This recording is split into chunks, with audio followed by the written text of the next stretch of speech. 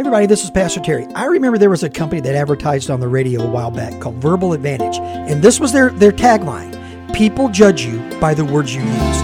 You know, there's something powerful in our words.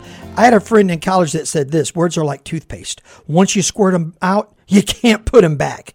What we say actually impacts the people around us. You might not think it does, but it does. Proverbs 10 says this: now the mouth of the righteous is a fountain of life, but the mouth of the wicked conceals violence. Hey, listen, you want to be a life giver? You want to be someone who encourages people? When you walk in a room, do you want it to light up? Then let your words be from a righteous point of view. What does that mean? Well, it means talk like God talks. And you find that in His Word. And when you do, you're going to find grace for your journey.